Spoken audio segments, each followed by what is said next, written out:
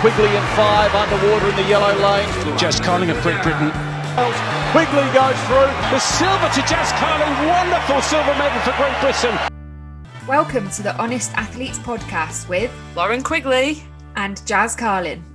Welcome back to episode 4 of season 2 of the podcast. So first of all, we really hope you're enjoying season 2.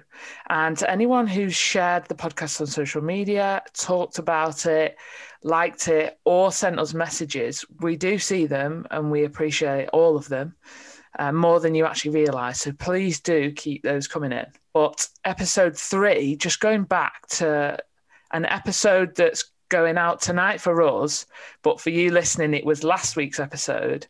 I'm excited for it to go out tonight. We really went through all the emotions. I normally hate hearing myself back, but whilst I was editing it, I did find myself laughing, listening intently to what we said. Just, it feels like a bit of a debrief, but Jazz, how did you find episode 3? Yeah, it's funny, but even the whole podcast, and I guess episode 3 too, because there was a lot of emotions and highs and lows and that, it does feel like you're really opening up. And at times I've really struggled opening up. I don't know whether it's in sport. I guess you put on such a front that you don't really open yourself up to emotions or want to be seen as seeing emotional. Whereas I think that's changed now. And I think that's definitely like developed where people feel like they can open up now. And I think the podcast is helping me open up more and more and feel comfortable talking about different things and subjects that I haven't normally been able to open up about. So I guess at times it is quite tough and challenging and going into like some quite tough times and dark places.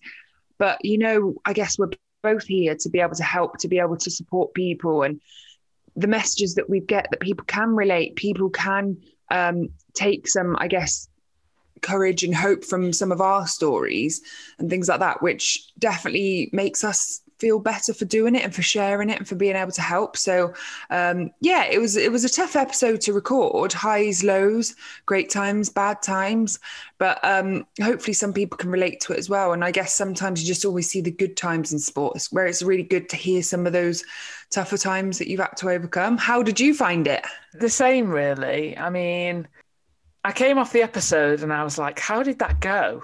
Like, I couldn't even really remember. I just remembered that we'd had a right laugh at times, which was hilarious. And then also we had gone into those deep moments. So I wasn't sure how the episode was going to come off. But like I said, watching it back, editing it, I really enjoyed it. And actually, I think it was an important one. And hopefully, like you said, we're helping people out. That's what we're here to do.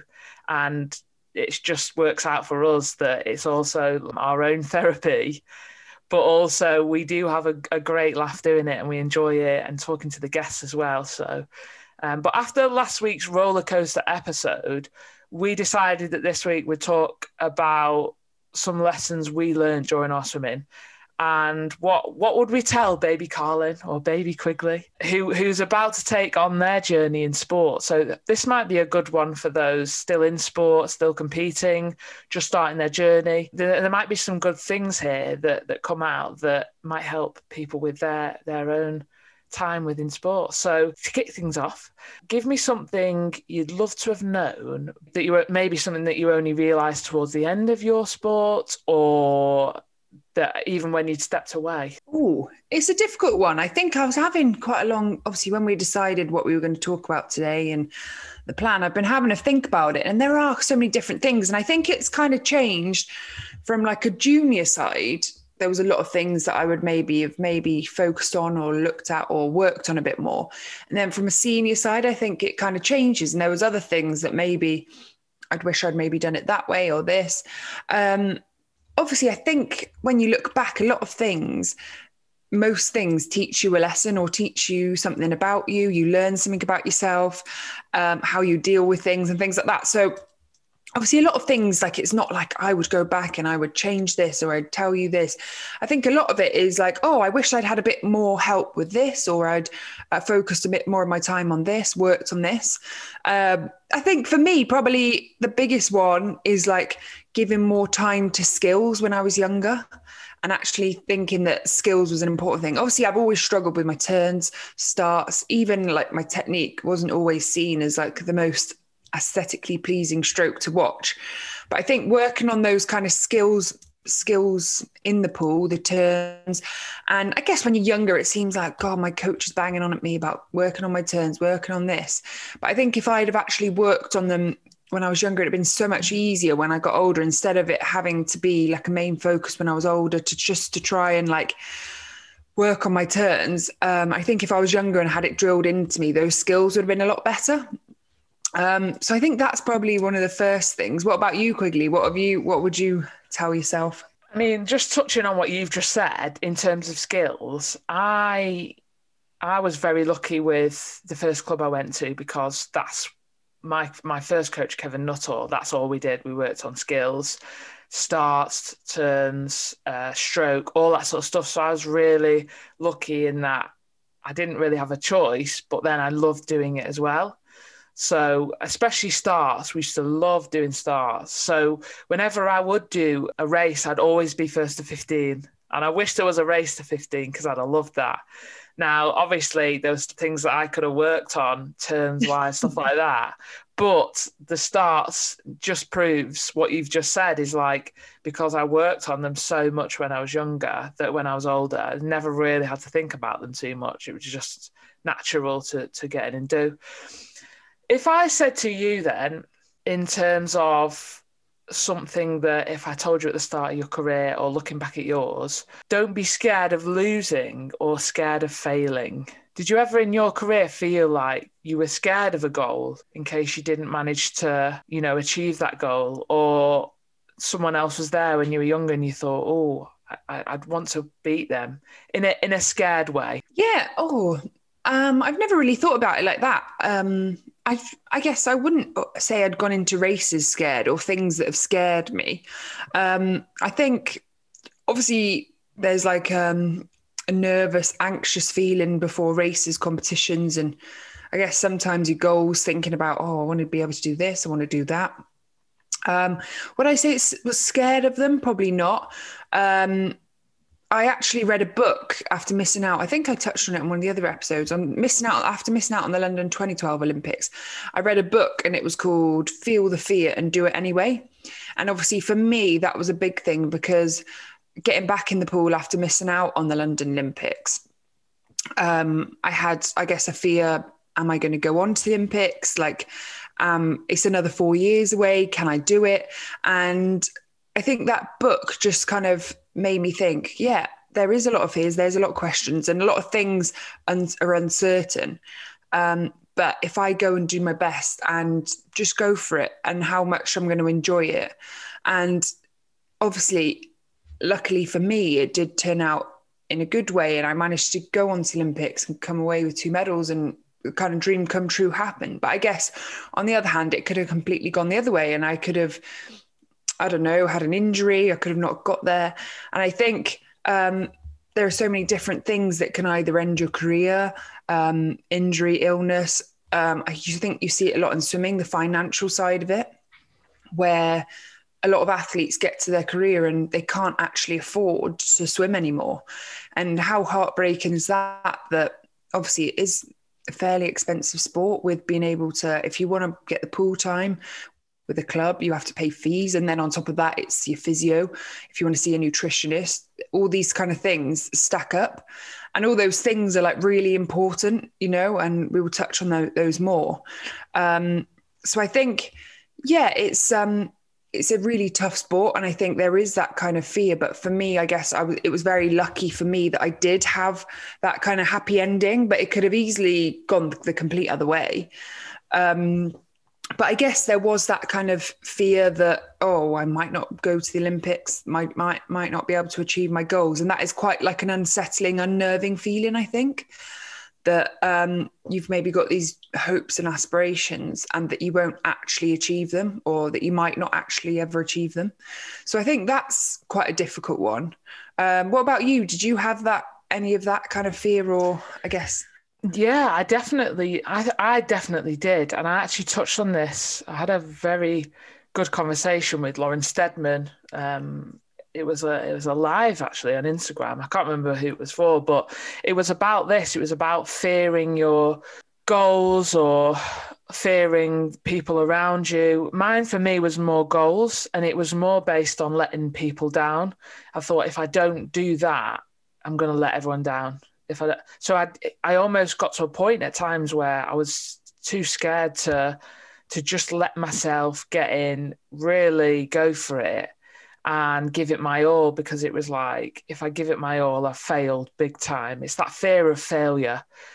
And I know a lot of people experience that in sport, and it's such a big stumbling block for a lot of athletes, where it is that just fear. And it's that thing in life where fear stops a lot of people from doing fantastic things.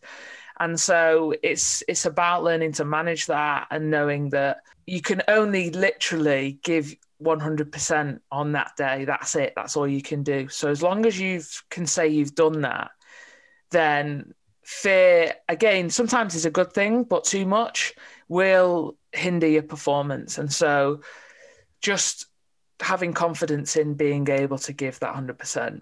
Moving on to something else, something completely different, and I think you'll definitely feel this one.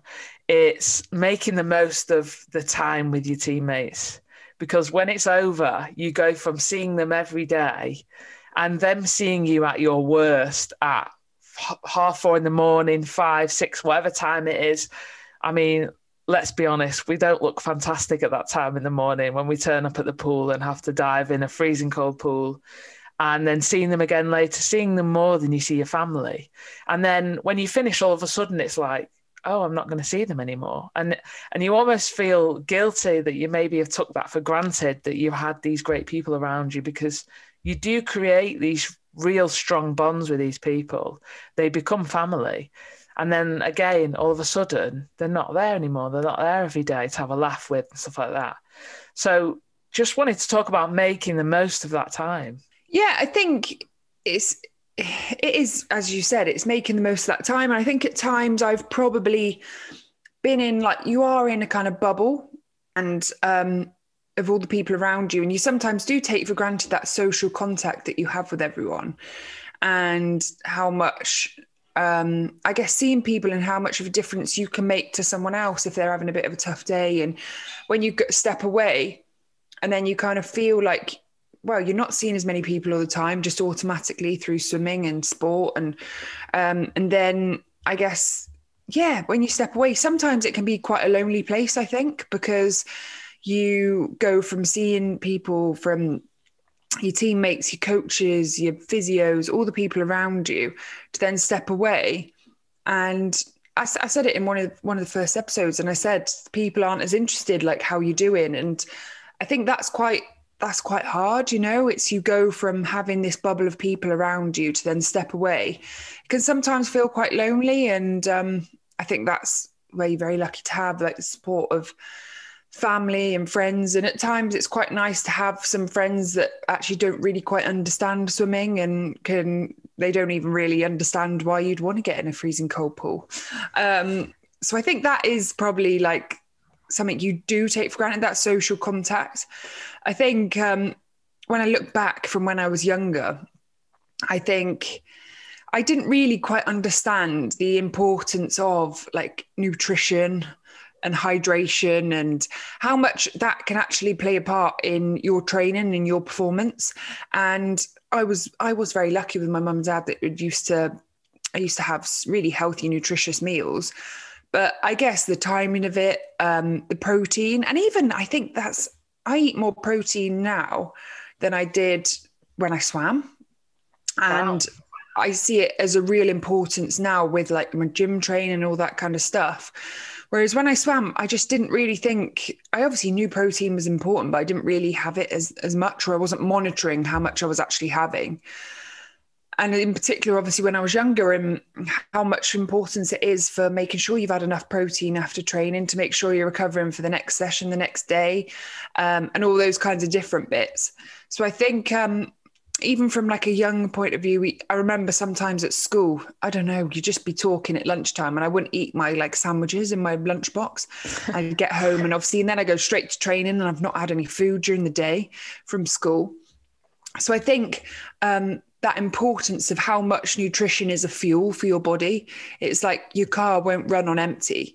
You need to fill that tank up and make sure that you are making sure that your car's going to run well.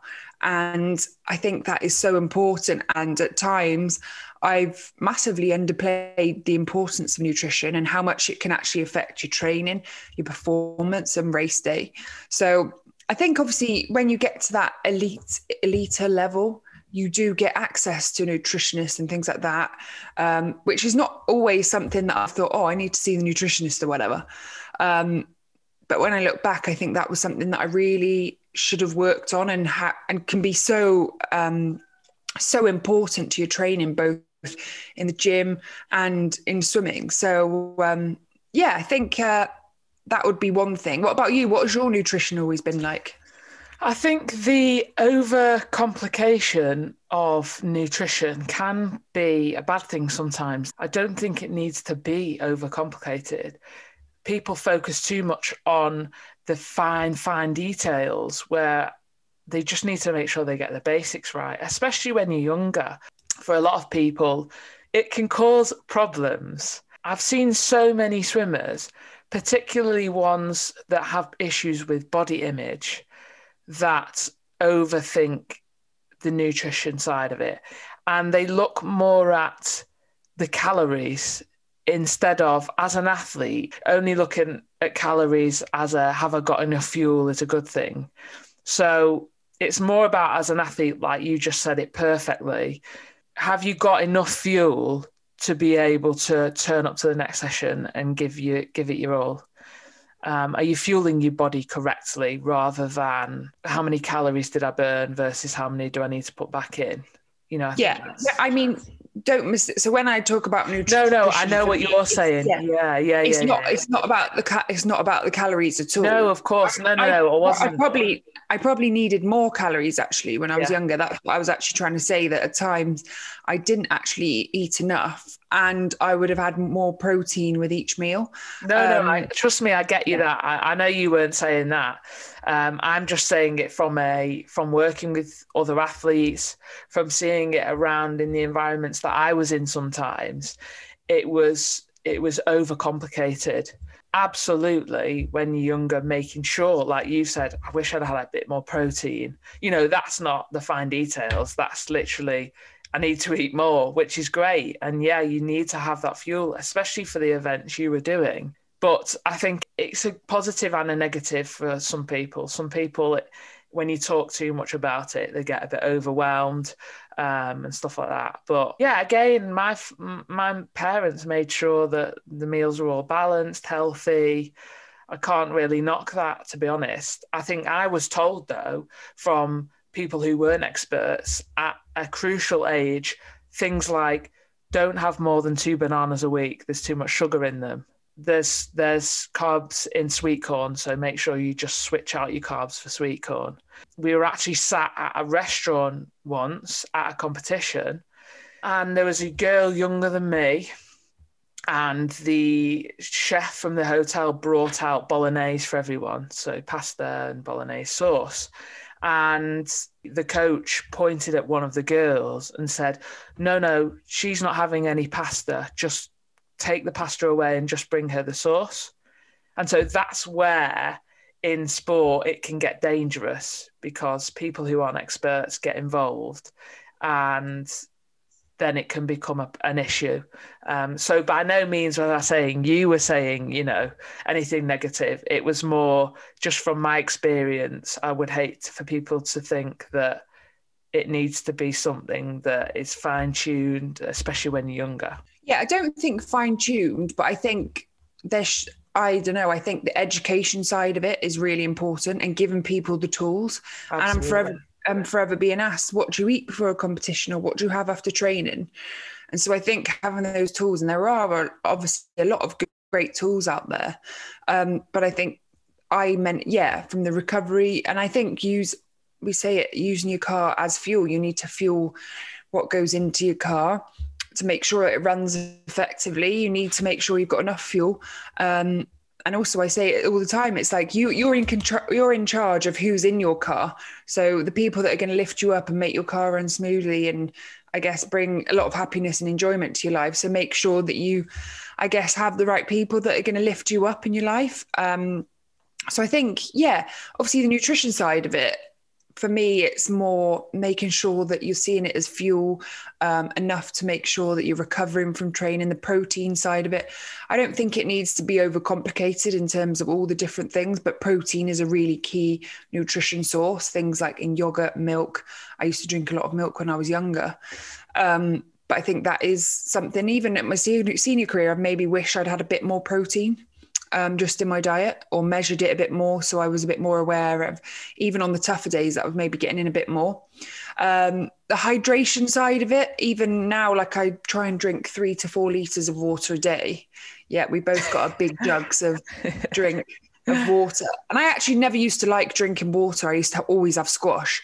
And it's only the past 2 years that I've actually enjoyed water. And it was only when I speak to experts and nutritionists and things, and they say how much of say you're dehydrated and you haven't hydrated enough, that it has such an impact on your performance. And I guess in training I was one of the ones, I would have a smidgen, maybe a centimetre of my drinks bottle. I'd come out and all the coaches would be moaning at me, my mum and dad would be moaning at me, and I guess I didn't really realise the importance of it. And I used to always struggle drinking in training, actually, but I think I should have drank more around training to make sure that I was having enough around, so it didn't matter as much, I guess, in training. And I even remember there was one competition. It was actually at Bath. We were doing a summer league, I think, for my home club, Tiger Sharks. And I got out and obviously been in a really warm pool, been doing races, relays. I got out and I passed out outside of the pool. What? And that was because I hadn't drank anything. I'd been in this boiling hot pool for a few hours, probably on the bus on the way down. And so I remember outside and the coaches were giving me a chocolate bar and making sure I drank just to lift my sugar up. And I think I just didn't see the importance of hydration. Whereas now it's a key, again, it's that fuel in your body and it's making sure that you're given enough fluids. We do work better, more effectively when we are more hydrated. Everything just works better. So I do see that as an importance now that maybe when I was younger, I didn't see so much of an importance on the hydration side of it. Yeah, we used to have a saying that takes me back. If your pee is golden, your medal won't be. And so it was literally drink. And it actually got everyone to drink quite a lot after that saying. But yeah, definitely. We used to get hounded by coaches in a good way of at competition or at the pool. How much have you drank? Where's your drink? Go past my coach, where's your drink? And be like, all right, okay. And it's so important, definitely so important. And it's why you'll see if you go to a major meet that, the athletes always have a drink in hand, whether that's around the hotel, at the competition, during training, there's always some sort of fluid there, which is, super important. Taking the positives out of every situation, bad races, bad sessions. Were you good at going, well, that wasn't great, but I did this good or that good? Or were you maybe at some points you career that was rubbish? People take it home with them. It's rubbish. People say, how was it? Rubbish. How were you with actually taking the positives out of stuff? I think from my senior racing and training days, I was terrible. I used to really be so hard on myself. And I guess at times that's probably helped me because it's made me strive for more, to be better and faster and things like that.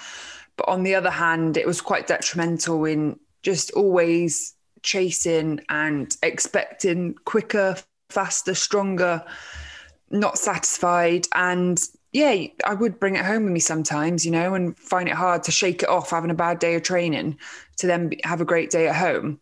I would always find that very difficult.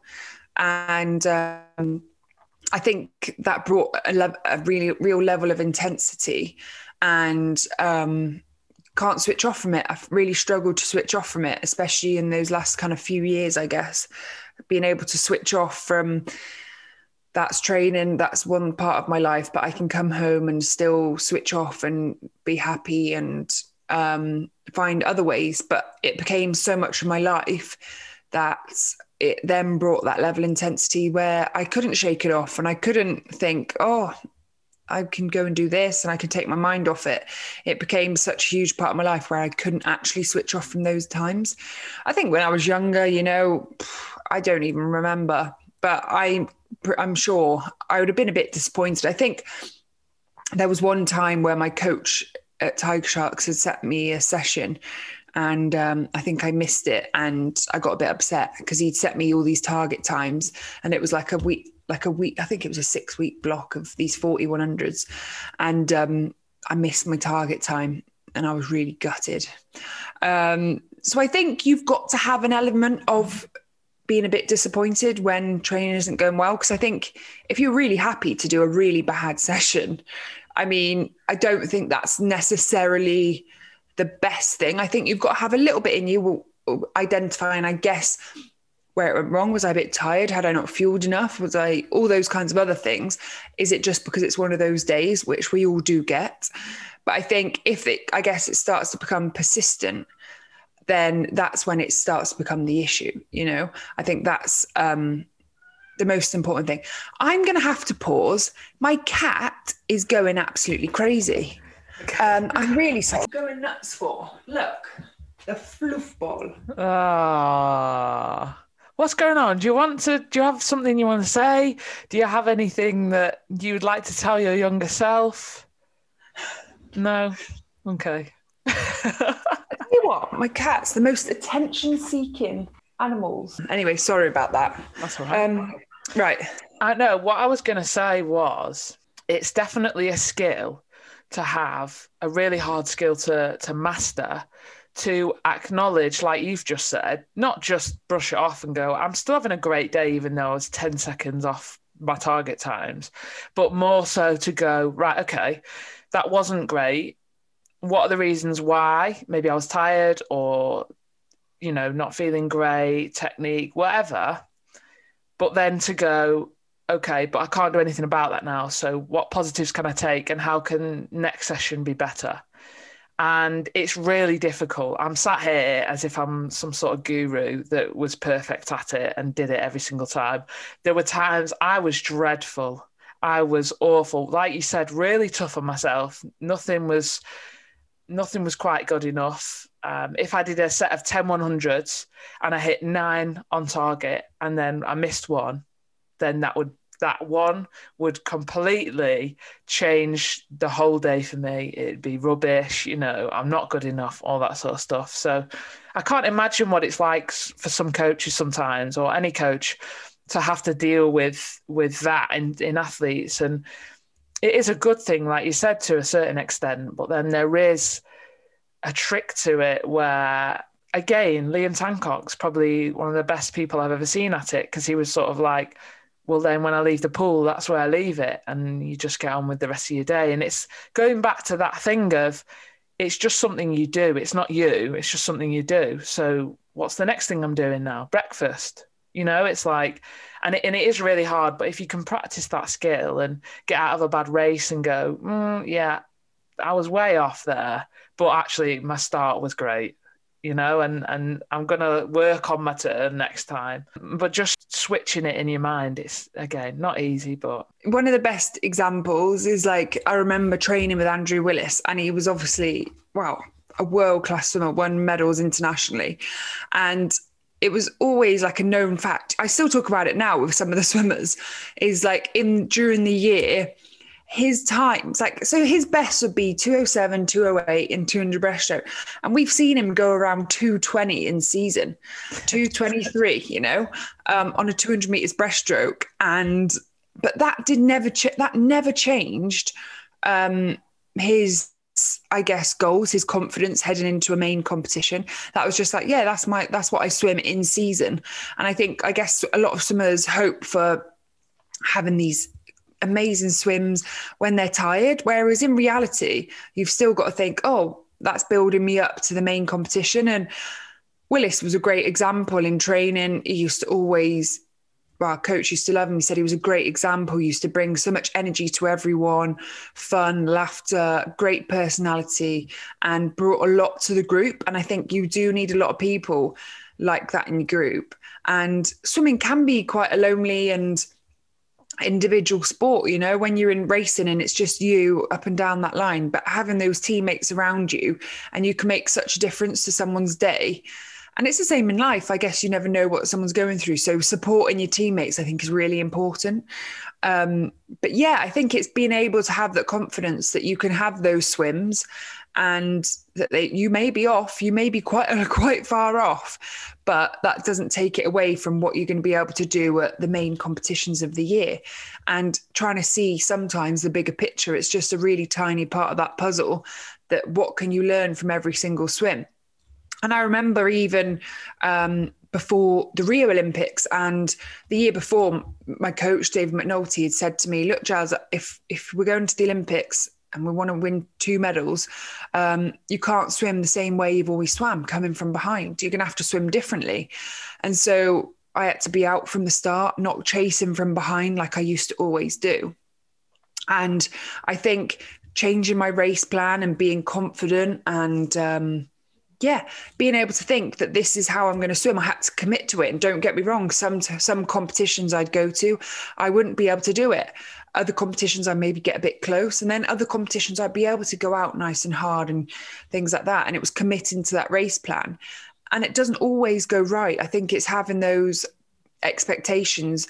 It doesn't always happen. And you learn from each time, and what can you get out of each swim? Sometimes it goes right, sometimes it doesn't. And it's being able to accept that it's not always going to be your best swim ever from every single race, and committing to something different. Don't be afraid to try something different. And I think even when I look back, I think that's one thing that I'd wished I'd maybe tried out a little bit more in my career, is different race plans, trying to go out a bit more from the start, trying to try out different ways of race, because it's the same race every single time. Well, don't be afraid that you also feel like you've got to race exactly the same way. Why don't you go out a bit harder from the start? Why don't you try and work in the middle? Try all those different things at how you can race it and experiment. Don't be afraid to always have to do the same thing. I think that was a big one for me. And at times, I guess the confidence was huge for me, not always having confidence on the blocks, which when I look back now makes me really sad, because I'm like, why weren't you confident in yourself? And how much of a difference in your head, if you believe in yourself, how much a difference you can actually make to your own performance just by believing in yourself. It's so powerful. And at times that's something I've definitely neglected. Do you think about any of your races like that? If you'd have, I guess, thought about things a bit differently, either from the confidence side of it or race planning, or I guess looked at it in a different way. Absolutely, yeah. Confidence for me was something I always struggled with, still always struggle with now. I think a lot of people do. I think it's something that lots of people will be able to resonate with. And it's, again, hindsight is just beautiful, isn't it? Because you can look back and go, well, you know, I should have been confident because I trained really hard. But actually, in the moment when you're surrounded by your rivals and amazing athletes and stuff like that, you know, sometimes, a lot of the time, people do doubt themselves, and I definitely did. And I wish I was more confident, absolutely, because, again, that's a massive factor in the success of someone's race. It's like, if you're confident and you believe it, so it's not the bravado of walking out, oh, yeah, I'm fine, yeah, but more of being like, no, I am fine, and I have trained hard, and I'm here, this is my lane, no one can interfere with it, I'm just going to give it my all here and follow my own race plan. And yes, confidence in your coach, confidence in the team around you, confidence in your warm-up, confidence in the breakfast you just ate. It's all the little bits of confidence that add together that make some positive building blocks to create a good performance. And so, yeah, confidence for me was definitely something that I wish I'd worked on. So looking back, and I know we've spoken about this before, we work hours and hours and hours, week in, week out of, I mean, 100 plus K a week physically to get ready for the race.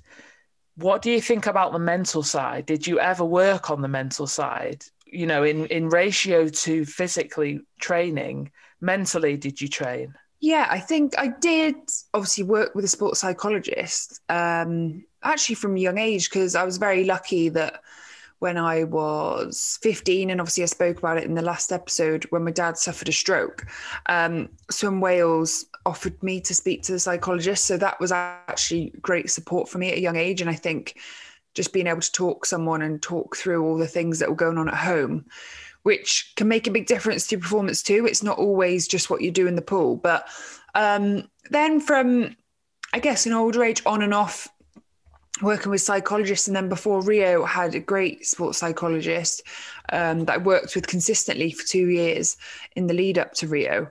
And I think that was key to my performance, to be honest. And it was all about, I guess, committing to the race plan, committing to my being able to have confidence, being able to, I guess, know what works best for me, how I was going to get the most out of myself day to day, and those little things, and managing my emotions at times, I guess, and taking things back, a step back to look at it in a bit of a different way. So I think that is key to it, but obviously not everyone gets access to sports psychologists and things. But even looking back, I think well-being is spoken about a lot more now. And I'm actually doing some workshops with some Wales and things, and talking about well-being is a lot more spoken about now, and the things that you can do, and being able to identify, I guess, yourself when your well-being has come down. And at times I've not looked after myself in that aspect, and I've not focused on what's good for me, what makes me happy, away from Jazz the swimmer, swimming in a pool, racing well, that makes me happy, things that make me happy away from that. So I think, I guess, having more of a life balance would have been a bit more important. I think being able to figure out what makes me happy away from the pool, not taking anything away from the things I was doing in the pool, but those things that can bring you enjoyment and happiness away from swimming in a pool, racing in a pool, and those goals. I think that's really important too, and not necessarily something that I always gave enough time to.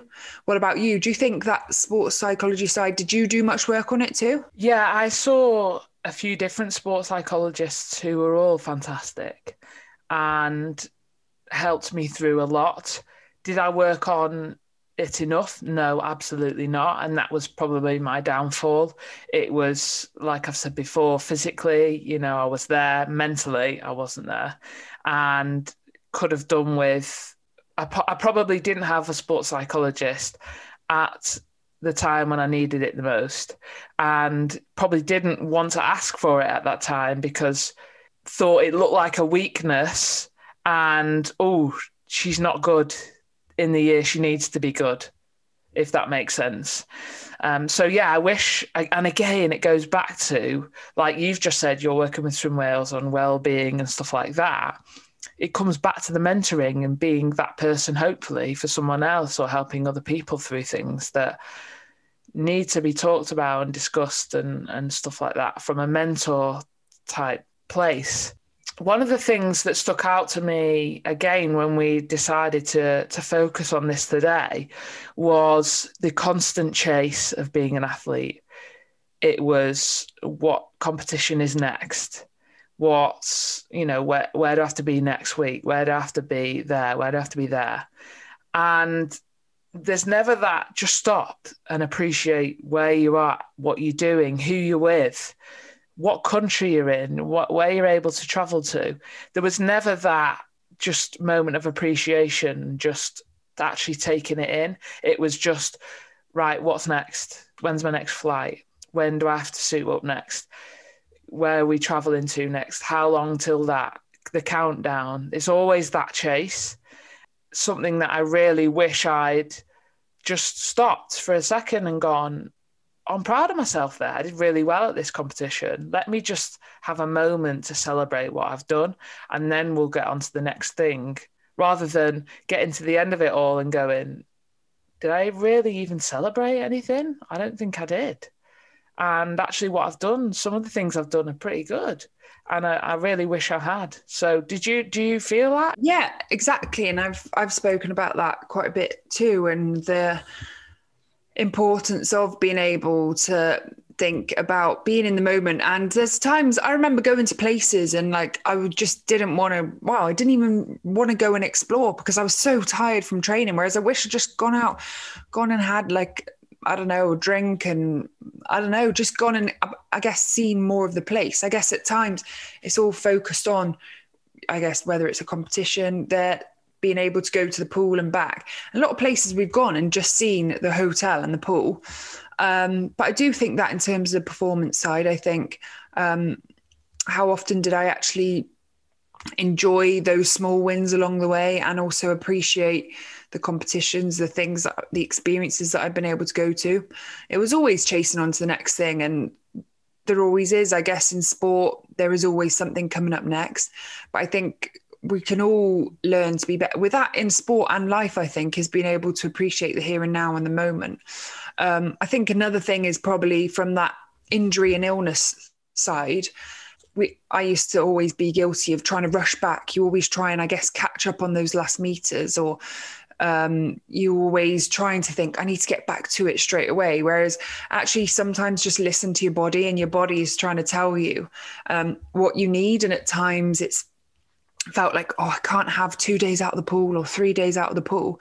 Whereas in reality, especially this past year, seeing athletes and how they've been able to adapt to doing things on land and come out even stronger, that should be a lesson for us all, I guess. And I wish I'd had that lesson when I swam, was that it doesn't matter if you miss a couple of days training, you can do it in other ways, you can work in other ways, and it's not going to impact the bigger performance. Whereas I guess we've got this kind of mindset, I think, in swimming of, we can't miss a session, or like the guilt that I used to feel over one missed session. Whereas in reality, it's trying to think about what is best for me, that bigger picture. Have I got a little injury that I need to work on? Have I got this? And it's not the end of the world if I have to work around a couple of days or build back into training in the long run, if that makes sense. Yeah, no, definitely. It's like, I mean, I've seen it with working with loads of different athletes from going abroad and stuff like that. The best ones, majority, listen to their body, listen to what they need, actually go, if they turn up to training and they have that communication with their coach, the open, honest communication of, look, today isn't the day. And the coach then listens, right, okay, so what do we need to do today? When can we step it up again then? It's just about I don't want to say being mature, because it's not like everyone who doesn't do it is childish. Because again, I was rubbish with stuff like that. One missed session, or I never wanted to go easy, even if I was on my last legs. It was like, no, I'll still do the set. And it's like, but why? You'll get more out of getting out even and resting rather than just trying to soldier through it. It's not big and tough and grey and, she doesn't miss. It's actually like, well, no, be mature about it. You're not, what you're going to get out of this versus what can you get out of this? And so, yeah, I mean, I can definitely relate on all this stuff.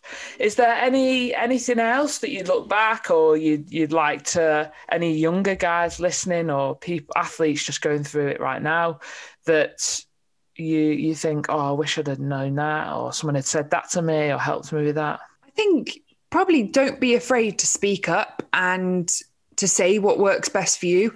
No one knows you or your body more than you. And so never be afraid to ask for things, to be able to speak up, to think certain sessions work best for me, or I really like doing this, or I feel like I'm most confident doing this. No one knows you better than yourself. So I think never be afraid to speak up if there's something that you'd like to do, something that you feel is going to be beneficial to your training. Be able to communicate effectively with people around you. And at times, I guess I've probably been guilty. I guess I expect my coach to be a mind reader and to know how I'm feeling, but you have to be able to tell they can't guess how you're feeling. And as you said, if some days it's not working, don't feel like you've just got to flog up and down and just keep pushing it when it's not working. As long as you've given an honest effort, sometimes it is best to either go home, get some rest, have a lie-in, whether it's to do work on the skills or just switch off and do something else. Don't be afraid to do that and to always feel like you've got to do more. more is not always more. More is sometimes actually pushing you over the edge. So listen to your body and speak up. You know what works best for you. And I think that's the most important. What about you? To be honest, I think we've covered everything that I thought of. I think what you've just said is probably a great end, really. Thank you for that. And I would just like to say thank you to everyone listening. Hopefully you've taken some points from today's podcast. Again, Jazz and I discuss topics and then we sort of have a think on our own of what might be valuable towards a podcast. And so we're never too sure of what's going to come out of it, but somehow we always seem to fill the time, don't we, Jazz? Obviously, you can catch us on YouTube, Spotify, Apple, Anchor, all those things. And finally, I would just like to ask Jazz, did you watch Line of Duty, Jazz? I did. I thought it was all right. I feel like a lot of people were very disappointed. Like, I wasn't super disappointed. It was just like, okay. I thought it would have maybe been slightly better, but they always leave the door open, don't they? Yeah, I do enjoy it, though. I do enjoy it. Did you enjoy it? Yeah and no. I was very disappointed, and I kept saying to my mum, that can't be the end. She was like, no, there's 10 minutes. Something's going to happen. And we both sat there for those 10 minutes. Nothing happened. But so, yeah, I was disappointed. I think a lot of people were, to be honest. But yeah, going to wrap it up. Thanks for listening. Tune in next week for another episode of the Honest Athletes podcast. And yeah, we'll have a great week. We'll see you soon.